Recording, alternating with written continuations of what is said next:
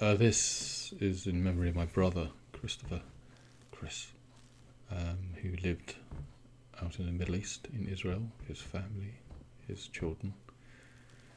When I went to visit with my eldest boy, Joel, to see his grave, I didn't get to see him before he passed away, but I'd lived out there for a while and spent a great time with him and got to know him, like you do with your brothers when you're older.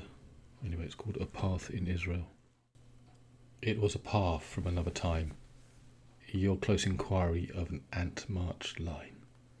Crossing the equally engineered rails, we both avoided the steel-tripped trail. You, eldest boy, chatting alongside, on the rough route where Ruti had cried.